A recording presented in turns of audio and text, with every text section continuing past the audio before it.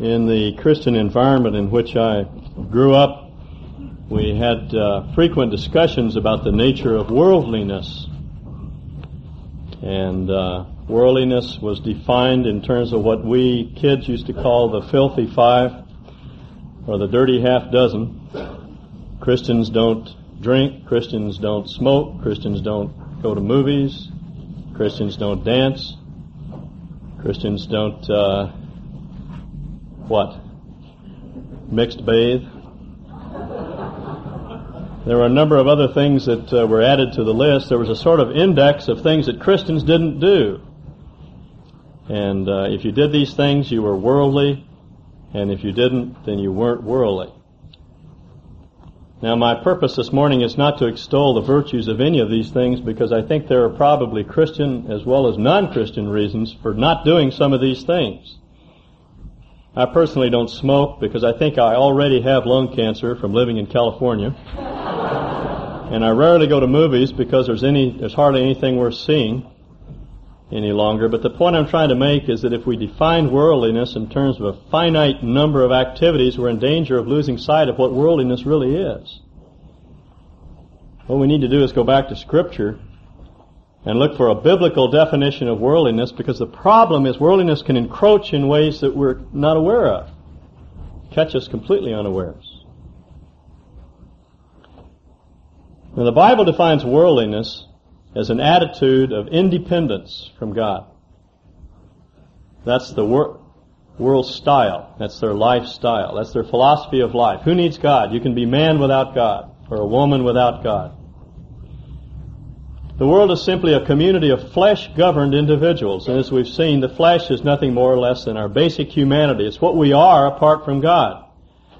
And when we operate on the basis of our flesh, we're worldly. Now, we may be doing good things. You can teach a Sunday school class and be worldly if you're doing it in dependence upon yourself. You could even give witness to the gospel. And if you do it out of a sense of dependence upon yourself, you're worldly.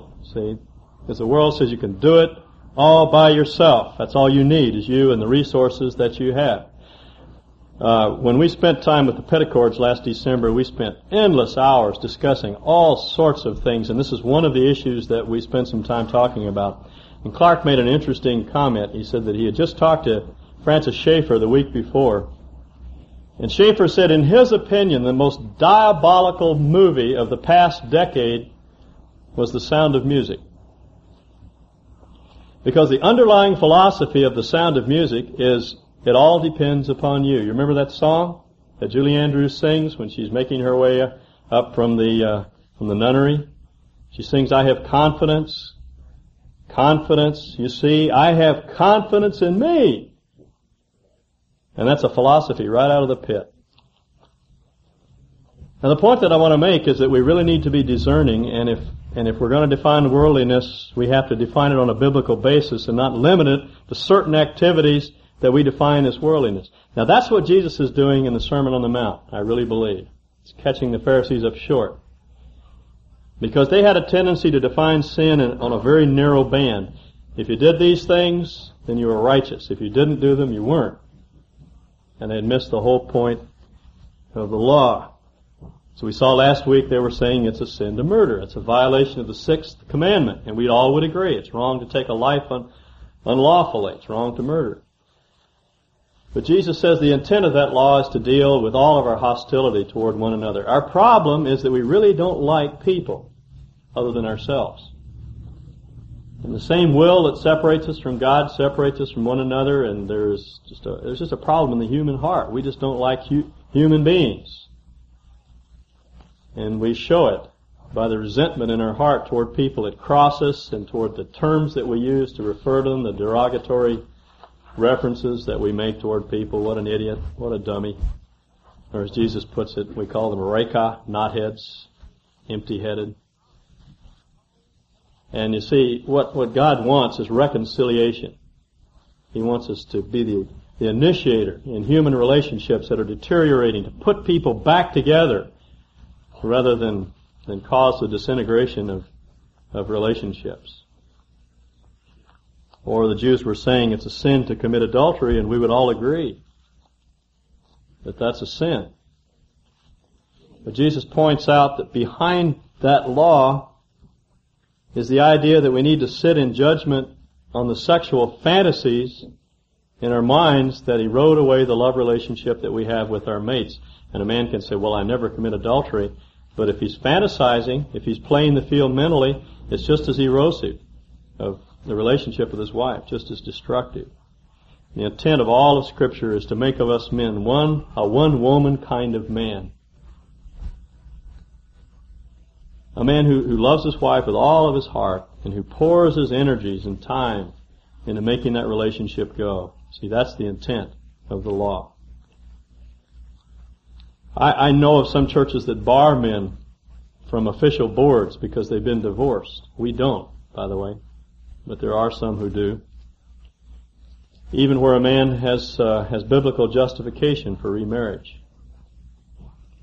They base it on the passage in 1 Timothy where Paul says an elder ought to be the husband of one wife. And the point of that statement is not that he ought to have never been married to other than one person, because the issue is not divorce or polygamy.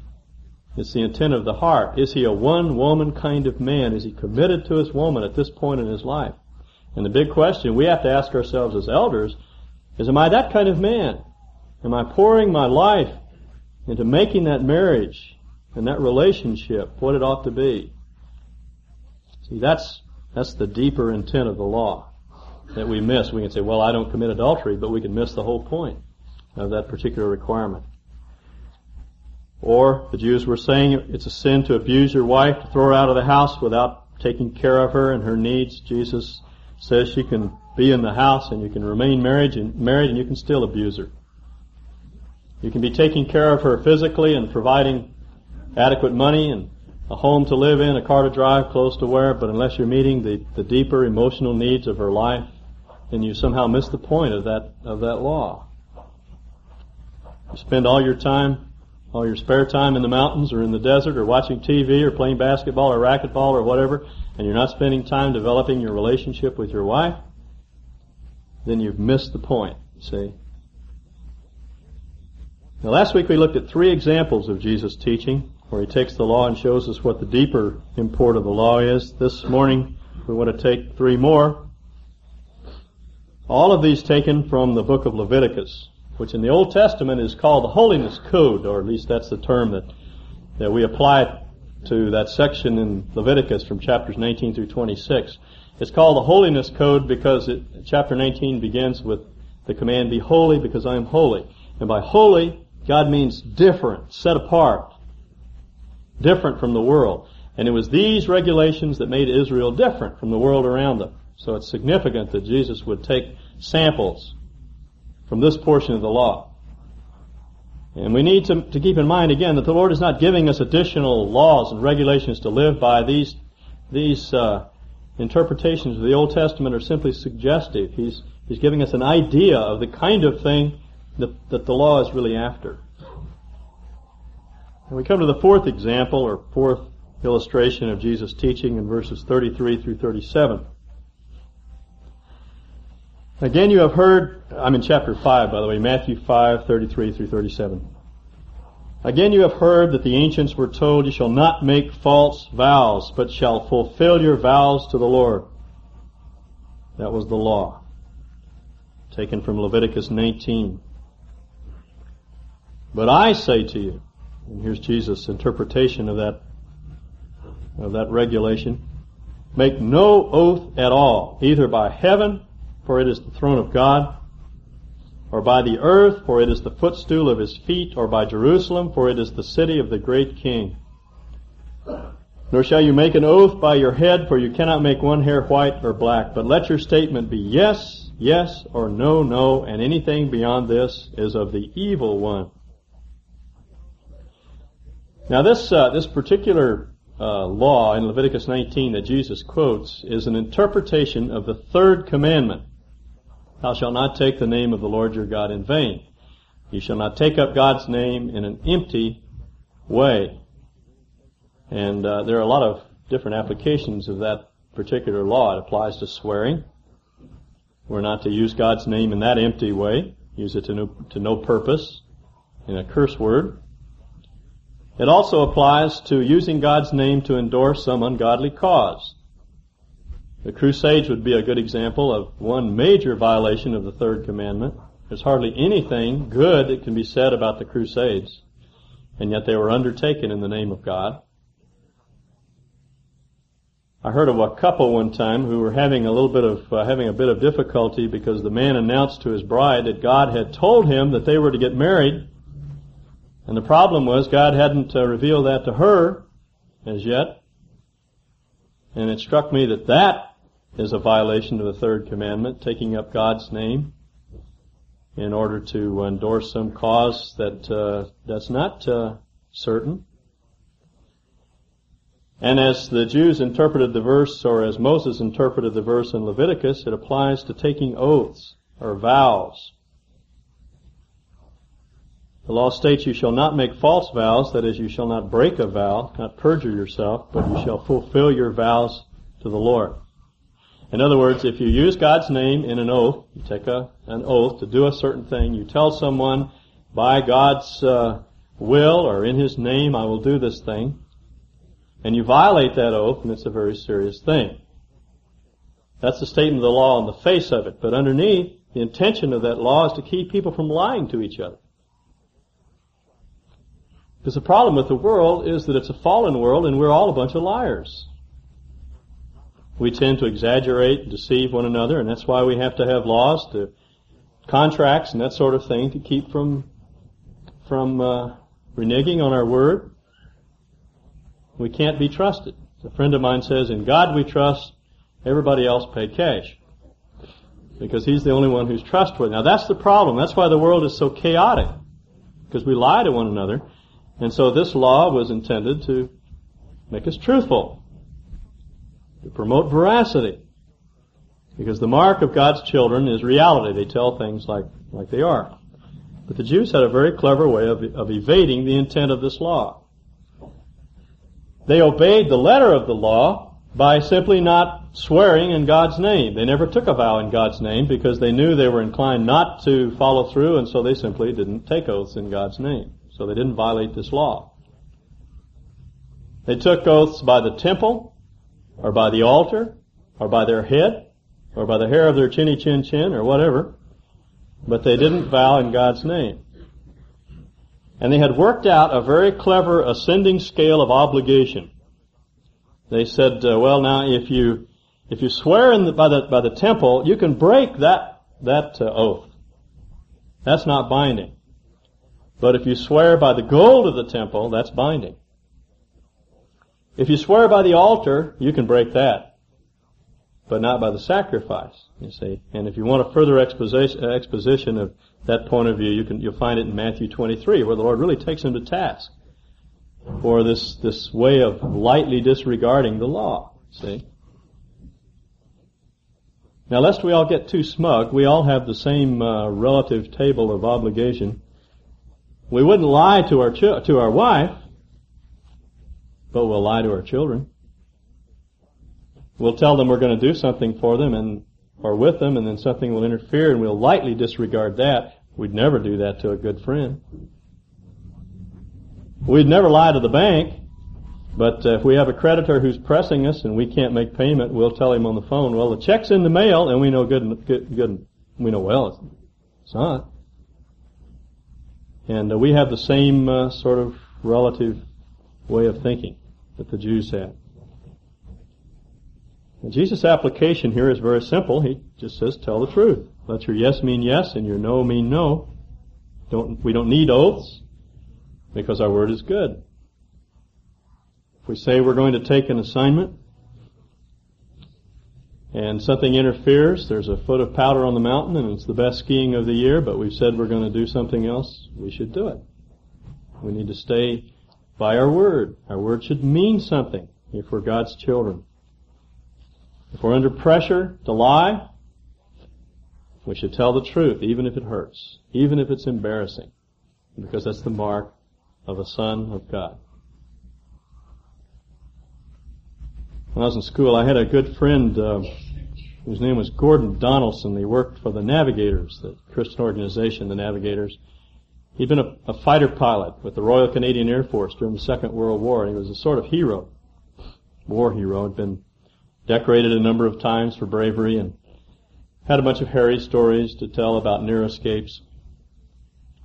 And he was the man who introduced me to Bible study, and I had the deepest regard for him. He was telling me one day that he had been asked the week before to speak to a group of Christians at a conference center. And when he was introduced, the man who introduced him told a story that Gordon had told himself years before, which was an outright lie.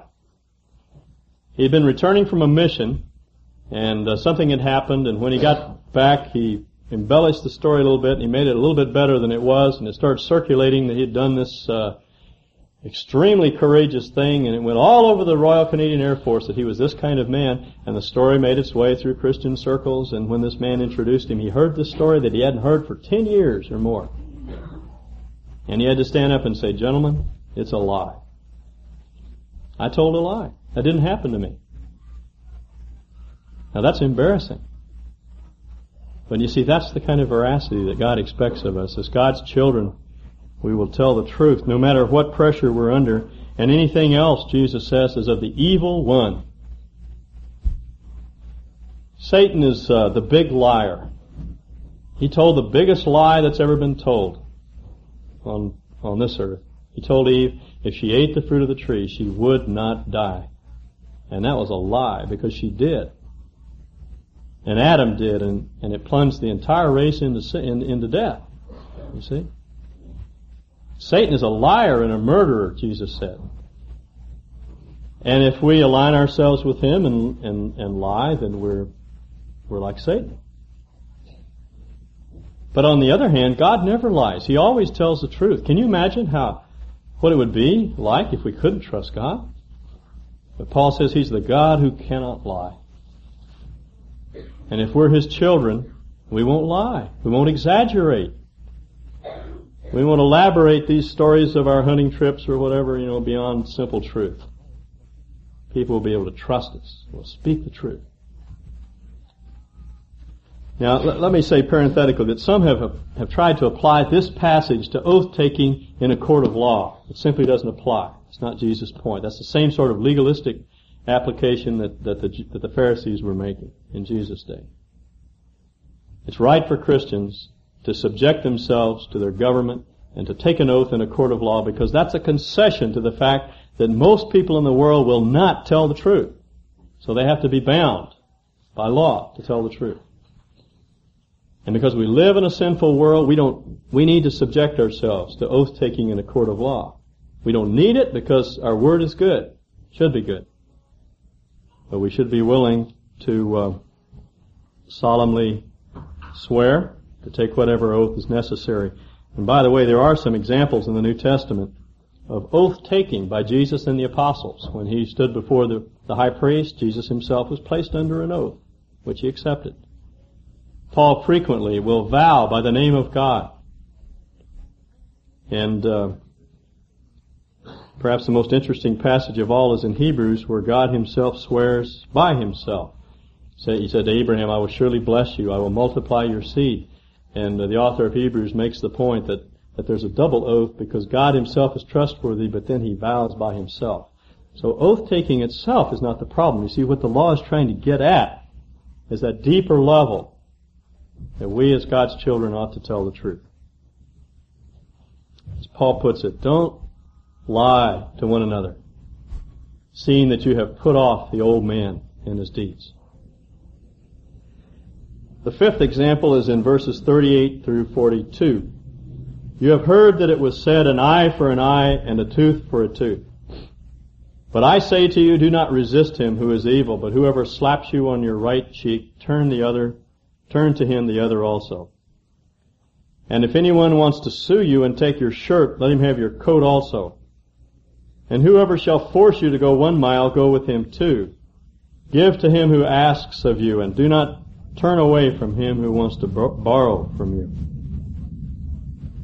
Now again, Jesus begins with a quotation from the book of Leviticus. This time it's from Leviticus 24. An eye for an eye and a tooth for a tooth. And that is an Old Testament citation. He's just drawing this statement right out of the law. Now there are two things to be said about this statement. The first is that law is addressed to the state, not to individuals, to judges, magistrates, and courts. That's what lawyers today would call the lex talionis, the law of retribution or retaliation. An eye for an eye and a tooth for a tooth. It's not a personal code, you see, but that's the way the Pharisees of Jesus' day were interpreting it. That's the way individuals ought to live. You know, you touch on my car, I bend to your nose, that sort of thing. You mess with me, you're going to get it back in the same measure in which you give it. But it's never intended for the individual. You see, I don't have if my neighbor takes the life of one of my children, I don't have the right to go next door and take the life of one of his children. Only the state has that sort of responsibility. So these words were not addressed to the individual. The second thing I would want to say is that the purpose of this law was to control and reduce excess, because the tendency of most people is to punish too much, to go too far.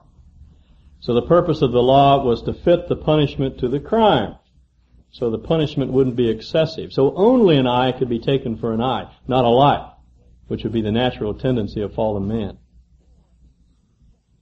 Joshua came home the other day and he said, Ricky, who's a little boy that lives down the street, Ricky can't come out of his house until next June. And I said, what in the world did he do? I don't know, but he's grounded till June. Carolyn's comment was, I don't know who's being punished, Ricky or his mother. And the next day, sure enough, he was out on the streets again. But as a parent, I've heard myself say the same things. All right, you won't see that car to the end of your life, or some stupid statement like that, because the tendency is to overkill, to go way too far. So the purpose of this law was to control that sort of violence and keep us from going too far. But the Jews had applied it in a very legal, rigid way, and they had made it a personal code of conduct. You hurt me, I'm going to hurt you. And perhaps even more than you bargained for. But Jesus said, don't retaliate at all. Isn't that amazing? Don't defend yourself at all. Verse 39, he says, but I say to you, do not resist him who is evil. Now some people would apply this to state policy, national policy, but again, Jesus' interpretation of this law has nothing to do with national policy. It's to be applied to individuals and the way they relate to other people. I spent, Steve too, endless hours debating this passage with people when I was working with college students, because many of them were pacifists on the basis of this passage. Some very extreme pacifists who believe that there shouldn't be courts, there shouldn't be laws, there shouldn't be a police force, because Jesus said, don't resist evil. But if that's what Jesus is saying, then he's in conflict with other passages in the New Testament, because Paul clearly says in Romans 13, and Peter in 1 Peter 2, that nations have the right of national defense. They have the right to raise an army, to conscript young men and women if necessary, to raise an army, and to defend the borders of that country. That's their national right. They're not to enter into wars of aggression, but they can defend themselves from aggressors. And Peter puts it even more strongly. They bear the sword, that is, they carry the instrument of capital punishment. Now, I'm not here trying to argue who should go into the army or whether we should have a draft. I'm just saying that the New Testament clearly teaches that nations have the right of national defense. Jesus is not talking about that here. He's talking about personal relationships and how we react when our personal rights are violated. And it's very clear from the illustrations which Jesus uses, and there are 4 of them. The first has to do with our response when someone insults us, the case of the backhanded slap. Verse 39, but I say to you, do not resist him who is evil, but whoever slaps you on your right cheek, turn to him the other also. Augustine was the first to note that given the fact that most people in the world are right-handed, if you're simply assaulted by someone, they would hit you on the left cheek. So Jesus is not here talking about an assault upon your person. If you're mugged in the middle of the night, or if someone assaults your person, you can defend yourself. He's talking about an insult here. How do we react when someone insults us? When we get the backhand slap, either literally or figuratively, when someone criticizes us for something we do, when they talk about us behind our back, when they tell us we didn't do something right. You know, most of us are like little tins of nitroglycerin. Someone jostles us and boom, we just blow up. He's talking about that sensitivity and touchiness that is a sign that we're preoccupied with ourselves. And Jesus says, when someone does evil to you, don't resist that evil. Just take it. As the Lord Jesus himself did. And Carolyn says to me, please don't trim your beard over the bathroom sink. And I say, I always clean up after myself. Then I'm violating this, in principle, this statement. And then the second illustration which Jesus uses has to do with those cases where we're defrauded, where our legal rights are taken from us. Verse 40, if anyone wants to sue you and take your shirt, let him have your coat also. By Jewish law, they could take your inner garment, but they could not take your outer garment because that was the heavy cloak that they wore in cold weather and which they covered themselves with at night when they slept. And much like our homestead laws today, they were intended to, they were based on humane principles. You don't take too much away from a person. But Jesus says when someone sues you and they take something away from you, don't resist. Just give up the things that are so important to you. And you see what Jesus is talking about is our tendency to be greedy and hang on to our possessions and insist upon our legal rights and that everybody treat me fairly. There's a man in this congregation that told me a few weeks back that someone had built a house on his property inadvertently. They built a little outbuilding actually on a strip of land that was his. The property lines had been drawn improperly, and this man built a little house right on his property. And when he found out about it, he went to talk to his neighbor, and the man said, that's the way it goes. There's my building, and there's not much you can do. So he said, well, wouldn't you be willing to pay a certain amount for that piece of property? The man said, no. So my friend just turned it over to his attorney. He didn't want to get involved in a hassle with the man. Things got worse and worse, and the man got very upset and angry. And about a week ago, he told me, he said, I called it off. I called my attorney and just said, forget it, even though I'm going to lose money. Because people are more important than that property. And I'm hurting that elderly gentleman, and I'm not going to do it. Now that's what Jesus is talking about. Even though we have legal rights, we may in certain circumstances set aside those legal rights because people are more important than things. We ought to love people and use things, and because we're fallen, we tend to turn that around, and we love things and we use people. And people are just the obstacles in the way to our progress. And if they cross me or they inveigh in some way against my legal rights, then I'm going to do whatever I can do to secure my rights. And it's that attitude that Jesus is talking about, you see. And then his third illustration is one that pinches all of us. It's government intervention. Verse 41, whoever shall force you to go 1 mile, go with him 2. Now in those days, because they didn't have the means of conveyance that we have today, the Roman soldiers could force a civilian to carry baggage for 1 mile. But to prevent excesses, they could only carry it 1 mile. And here's where government was intruding right into human affairs. Government went way beyond their assigned place in society at this point, see, and that always rubs us the wrong way. We don't like that. We see what Jesus is getting at is that inherent distaste that we have for authority. We don't want anybody to tell us anything, and particularly the government. They're not going to tell me where I can take my vehicle. They're not going to tell me how big the rooms in my school have to be. See? And we all got it. It's all there. It's that distaste for authority. And Jesus says, all right, if they tell you to go 1 mile, go 2 miles. If they tell you to keep your vehicle out of a certain portion of the wilderness, and keep it out. You may not like the law, and in our system of government we can change the laws, we can elect other people, we can make changes, but as long as the laws stand, if we're God's men and women, we'll obey them.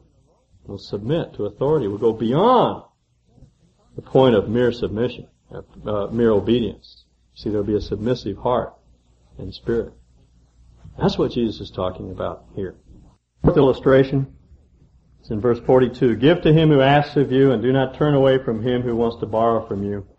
And here he's not talking about giving our money away to people that are going to abuse it or spend it foolishly or waste our possessions or break them. That's not the point. He's talking about the tendency we all have to be acquisitive and greedy and possessive. And to say what's mine is mine and what's yours is yours and you can't have it.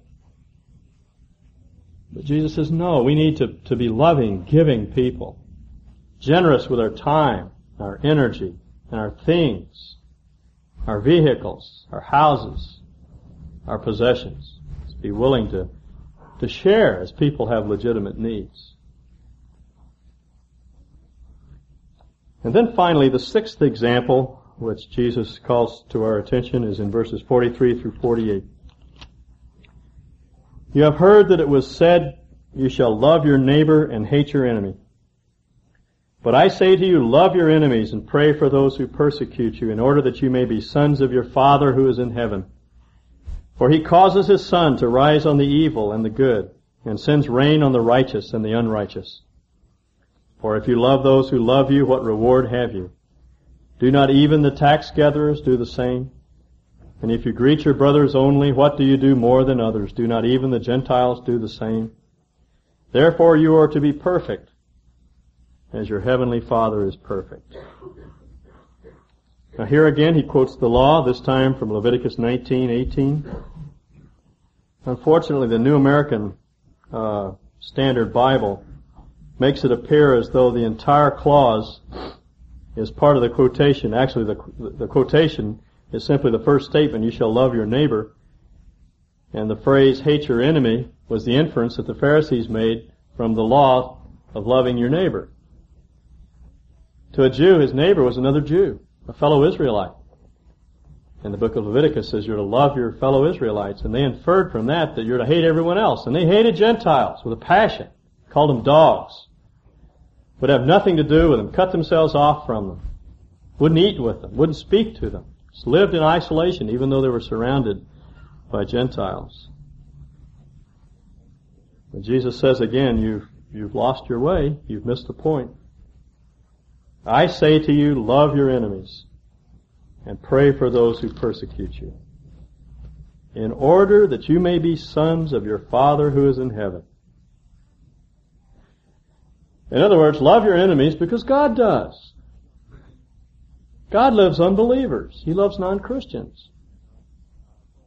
It rains on the farms of non-Christian farmers as well as Christian farmers. The sun shines on the fields and the life of the most hardcore unbeliever because God loves them and He sends joy and mirth and happiness and a measure of peace into the homes of non-Christians as well as Christians because He loves them. And so do His sons. If we're going to reflect the family likeness, then we need to love people as God loves them. Therefore, He says, be perfect as your heavenly Father is perfect. By perfect, He means complete with regard to love. The term means to fill something out to its fullest extent. He means love people like God loves people. That's all. None of us can be perfect in the sense that we're sinless.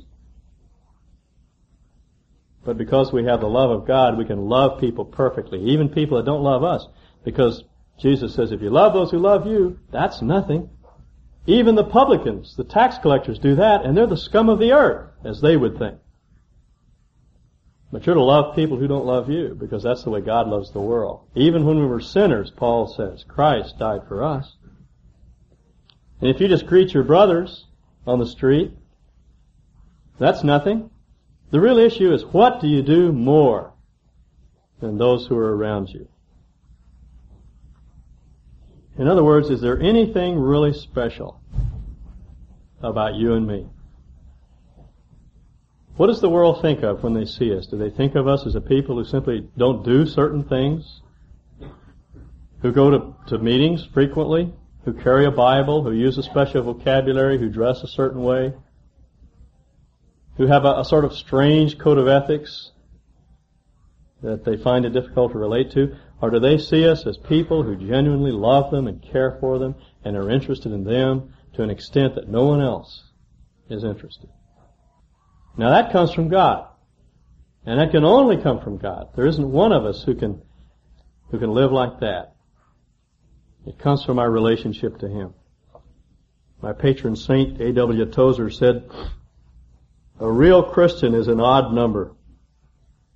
He feels supreme love for one whom he has never seen, talks familiarly every day to someone he cannot see, expects to go to heaven on the virtue of another, empties himself in order to be full, admits he is wrong so he can be declared right, is strongest when he's weak, richest when he's poor, happiest when he feels the worst. He dies so he can live, forsakes in order to have, gives away so he can keep, sees the invisible, hears the inaudible, and knows that which passes understanding. The man who knows God is not looking for anything, he's found it. He's not searching for light, for upon him the light has already shined. His certainty may seem bigoted, but his assurance is that of one who knows by experience. His religion is not hearsay. He is not a copy, but a facsimile. He is an original from the hand of God. And have we let God fashion us after that model? Are we styled by His life, His grace? Are we like Him? Do we bear the likeness of the family? That's the question we have to ask.